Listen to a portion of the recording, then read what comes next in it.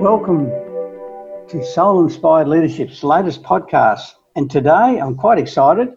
I have a guest with me today, Danessa Knapp. Now, to everyone, Danessa is an executive coach dedicated to shifting the global conversation on leadership. And that's why she's on. She talks my language. She has supported executives across every major industry and has developed a reputation as a candid, compassionate, and courageous leadership partner. And I might add, she's very enthusiastic and passionate. That comes across on our podcast. And she's a very compassionate, courageous leadership partner. She's the author of the best-selling leadership manual, Naked at Work, as a leader's guide to fearless authenticity. And that's so spot on, because quite often when you're authentic, you quite feel as though you're very naked. It's just you're out there. It does. That's the reason for the title. I know. It's a good title. And she regularly addresses C-suite audiences on how to harness the power of real authenticity, not the authenticity to drive. No, not. What have I got? I'm reading something here, guys, and you all know my eyesight's not brilliant. But it's not hashtag authenticity, so it's not the authenticity you see on Instagram. Yeah, it's real, gritty it's real authenticity. That's what it meant. I just thought I was reading the wrong thing there. And to drive measurable business results, and to me that's the key, and that's the reason why I had we're chatting tonight or today, depending on what time zone you're in. It's just about leadership, and we both have a passion for it. So I'm not going to whack a title on here. Let's just chat. Let's look at it around on the basis of authenticity, which I have another good friend, Kimberly Davis, who always says it's brave leadership. Either way, you're being very brave to be authentic. Yeah, absolutely. And you go ahead, Danessa. I was just going to say, I'm super glad to be here, Ross. So thank you for having me. My pleasure. And I think that courage isn't something we talk about enough in leadership. We talk about it in big, sweeping movements, right? When something enormous happens. But really, the great leaders I have witnessed and worked with and been privileged enough to work for in my career have been brave in small ways every day. And that courage becomes really important. And you're right. Actually, and quite often the bravery is when no one knows you're being brave. Right. You're just doing stuff and no one really knows that. Yeah. Well, and I think everyone who's listening today who has thought something in their head but not said it in a meeting or taken the deep breath and said it knows what that feels like. Yes, that's right. Yeah. Very true. But yeah, it's something that, I don't know, that's that cross between, do you listen to yourself, your inner self, or do you listen to all the noise and chatter around you and try to fulfill other expectations? And that can be from staff, friends, bosses, boards, you name it. Yeah. Or you're staying true to your inner self. And that's the key. That's the authenticity bit. Right. And being willing to understand when things have shifted, or I think for me, it's almost a dance on that, Ross, on sometimes leaders need to be really grounded with their own internal compass. And in fact, in the studies on authenticity, one of the defining characteristics that they've measured academically authenticity in leadership is that a defined internalized moral perspective. And I write about that in the book. But I think there's another side of that, which is it balances with being open to new information, being open to when the world changes or your environment changes. And so leaders are in this constant balancing act between staying true to themselves, but open to new information to allow that to influence or explore or enable them to think about their position and consider whether it's still valid for them. Yeah, I agree. And that actually, some of that's comes back to it comes back to your soul, your inner self, but it comes back to the values that you have. And it's not necessarily you're changing your value, but whatever the openness to new data in new space, as long as that aligns to your value, right, then you're okay. But when the misalignment happens, that's when you start compromising yourself. Right. Right. And that, often I talk to leaders about, I do a series of assessments in my executive coaching work, and I talk to leaders about really exploring their own values. And that always starts, Ross, with the idea of sort of, I know what my values are. I don't need to explore them. But we don't spend a lot of time really understanding how powerful is that value versus another. How often does it drive your choice? Yeah. We all hold some values that if we're with other people who don't hold those values, that's okay with us. We can still be friends. And then there are some values we hold that's absolutely not okay, that the people closest with us wouldn't also hold that. Yeah, and so I think you're right. Really being in a state of awareness or dialogue with yourself about what your values are and how they relate to each other and how they show up in your work is critically important. Yeah, it's like you have inner values and outer values in some ways, where some of the real critical values that to me, that's the real deep core. And then you have other ones that are open to change, or at least some sort of maneuverability in your mind. But also I've come across some people who said, yes, I know my values, but when you have a deep and meaningful you actually reach their soul, they look at me and they go, nah, it's not my value. See, they thought they had an expectation. That's my value because that's what other people expected their values to be. Exactly. But when you really get close to them and attach them, they really look, and I've had one or two look me in the eye and they say, yeah, that's not my value. You're right. This is my real value. This is really where I'm at. Right. I think it's interesting. Yeah. That's the power of that introspection, is it allows you to choose. Years ago when I was beginning on this personal journey, I did this same assessment. And one of the values that came back was my value of, in the US and Australia and other countries, the dollar. Appreciating that money was really important to me. And I looked at that and I thought, you know what? That isn't mine. Yeah, my mother was raised poor, and I inherited that value. You inherited that. And so it enabled me to look at it and think, I have carried that with me for some time, but I can put it down now. Yeah. I understand where I get it from, and I choose not to have that drive.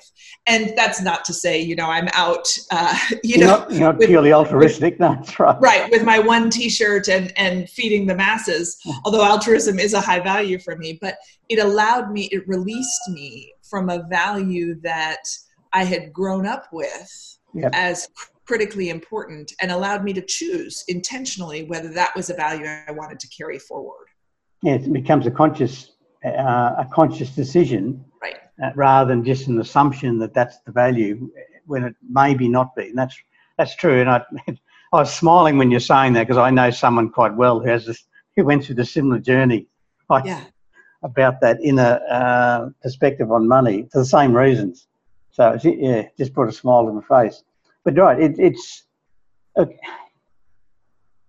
to me. Values just like your moral compass, but it just underpins what you do. Right. And it's just, to me, executives need to connect with that regularly, not bury it and then connect once every 3 months. To me, that's part of your reflection on a daily basis. You sit back, take time, a bit of meditation, just to reflect on how you see things going. But it also enables you, when you start taking a few deep breaths, a bit of mindfulness sort of behavior, helps you connect with the inner self and keeps you attuned to those values. Right. Because you're learning to shut out the noise. Exactly. Well, and I tell my clients, I ask them to participate in a bit of a pause practice. So 5 minutes a day when clients are working with me, and we aim for 5 days a week. And I tell them, this may balance your chi. It may make you a more enlightened person, but that actually isn't my goal as your coach. My goal is that you understand physically in your body what a pause feels like, that you're not uncomfortable in a pause. Yes. Because what we know is that until we are comfortable in a pause, we respond out of habit. We respond out of reflex. Yes. And when leaders are working with a coach trying to learn new things, as you well know, Ross, if they're moving too fast, they're going to respond the way they've always responded. That's and right. So the reason I ask clients to stop and do a bit of mindfulness is just so that they know what it feels like to not be moving forward, to not be aggressively taking in information, to not be multitasking. That's right. Yeah. To sit and wait if they don't know the answer, or wait for more new information, or wait to understand the bigger and better idea that is behind the first. And that's a practice we all can do. We mistake discomfort as something to be solved, when often, and I talk about this in the book, discomfort can be very productive. It can be. And very understanding true. when we're in that space is important. That's right. When you sometimes, like a lot of we often do, there is a space in our life, and we immediately look to how to fill the void. But sometimes space is important. Yeah. Exactly. And I think for us, globally, as we navigate, as we record this, we are in the middle of the global pandemic, and I'm not sure of your production times, Ross. Yeah, it'll still. I suspect it'll still be in the middle of the right. Exactly. I don't think this is a flash in the pan, but I think what's been so interesting is to understand what leaders are fighting for maintenance. What leaders are fighting for a return, quote unquote, to normalcy. And what leaders are thinking, how can I contribute with my unique skills, product, or gifts? How can I contribute to this new and changed world? And I think the pause can make a big difference in that. Because if we're just trying to return to an equilibrium that's gone, that's a lot of energy that we're not going to get back, versus sitting back and thinking, well, let me give myself a minute. Let me give myself a minute to honor what this means for me, to honor what I would have been doing, and now to explore what's possible in this environment. Yes, I agree. I often find myself saying, just shut the door. Right. And just tell people, just shut off for 5 minutes. It doesn't have to be long, but you don't have to be open to everything and receiving everything at every given point in time. You need to control when you put your energy. You take your energy within or you take it out, but you need to control it, not being a reflection of everyone else's energy. And it's easier said than done with some people, I must admit, but when they do it, they can really master decision making, the right decision making, because it's more consistent. See, the more you're being true to your inner self, you're consistent. Because when you bring in data from the outside, that's data coming from every port, from every different opinion, every different mind. But if it's coming from you, there's only one you, so therefore it's consistent. Right. And to me, that's what leadership's about, consistency. Well, and I think we forget, too, that our resources as leaders are not unlimited. That's right. Yes. So Mark Manson wrote a book with a pretty vulgar, hilarious title, so I won't say it on the podcast, but we'll use the word fig in place. But the subtle art of not giving a fig is Mark Manson's book, and in it he postulates that we have a limited number of figs to give. So you choose. You can give them all in the morning to things you don't care about. Yeah. Or you can decide, I'm going to let that roll and it's not worth the investment of my energy. My mother, who knew, but my mother was a leader in that philosophy when she would look over her shoulder in the back seat of the car and tell my sister and I, you don't each need to attend every fight the other invites you to.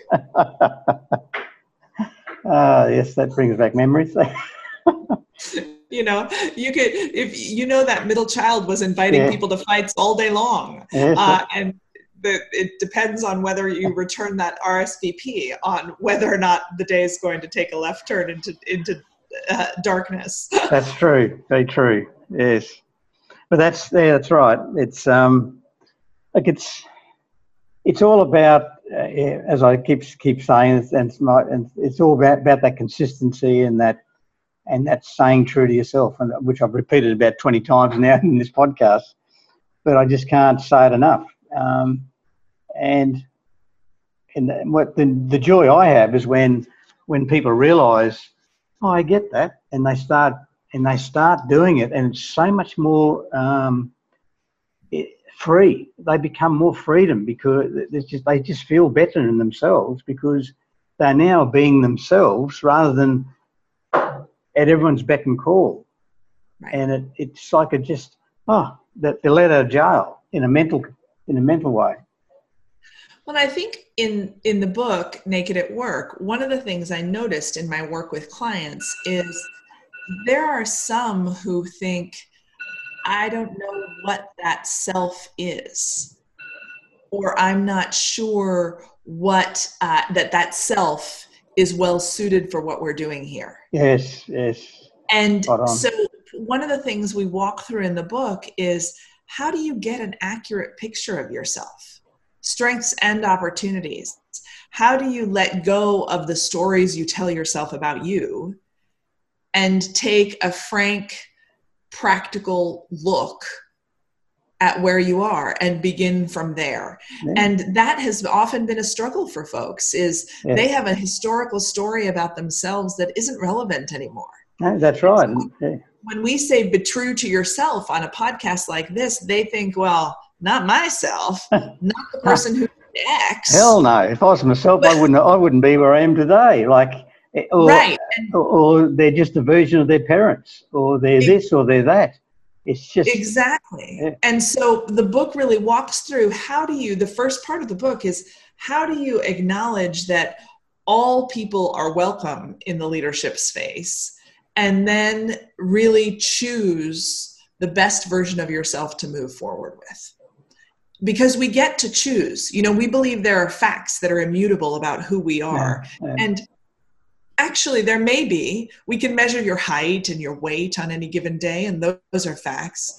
But the rest of you is all very subject to your own choice, to what you bring forward, to how you think about positioning yourself authentically, to the voice you listen to inside, to what your soul is saying. And when you start to align around that, there is a best you, a victory hero that emerges. And that, if you can key in to bring that person forward and then allow that person to lead, real magic happens when I've witnessed people do that. That's right. And actually, while you're saying that, I was thinking about someone I was coaching not that long ago, but it's probably the reverse. This person was quite successful rising to the top in different ways, a bit of a to and fro journey, but he was at quite the top of his tree in his relative subsidiary company. He was at global reach, many employees, and he wasn't performing that well. So I had to spend some time with him. And the interesting thing there is he was getting there based on all this other drive, other people's perspectives, what he thought he needed to be, and he didn't like leading people anyway. But he was there because that's what he thought the expectation was. So he got there, but it was so much pressure, he was leading badly. So it took a couple of months, but he tried really hard to be better. But he just looked me in the eye one day and after they're again reaching soul, and he looked at me and said, "You know what? I don't even like leading people." Yeah. And I said, "Well, that's your role here. So then now you've got a choice. What are you going to do?" So he rang up the CEO of the overall global group and said he wanted out. So they put him back to his old job where he had a staff of one. Yeah. Yeah. And acknowledging that that's okay. I know. And he was deliberate. Different places. He wrote me an email about 6 months later to thank me profusely because he said, "I feel so much freer. I have no more pressure on me. I'm relaxed. All these, and I feel happy because I'm true to myself." Yeah. And so I was so happy with that. But there again, to make a decision at the level he was making it at, took a lot of bravery to be true to yourself, because he had a lot of people, what are you doing that for? And all the, all the judgments and assessments of him. But he did it, and he just never regretted it for 1 minute. Yeah, he was 45-year-old, and he never regretted it, right? So, right. So he didn't like being naked at work, if you know what I mean.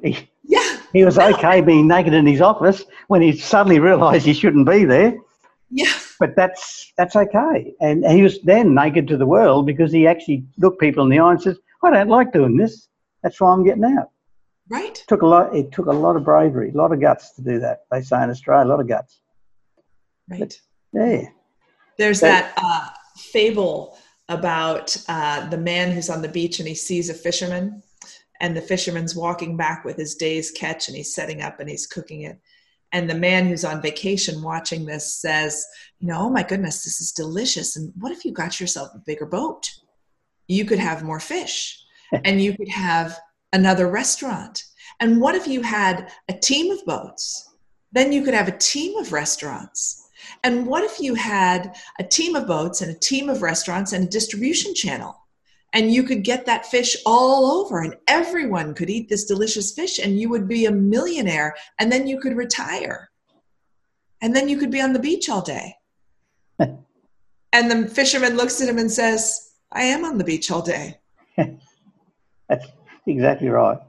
And I think sometimes we ascribe to other people's desires or looks or ideas of what things should be.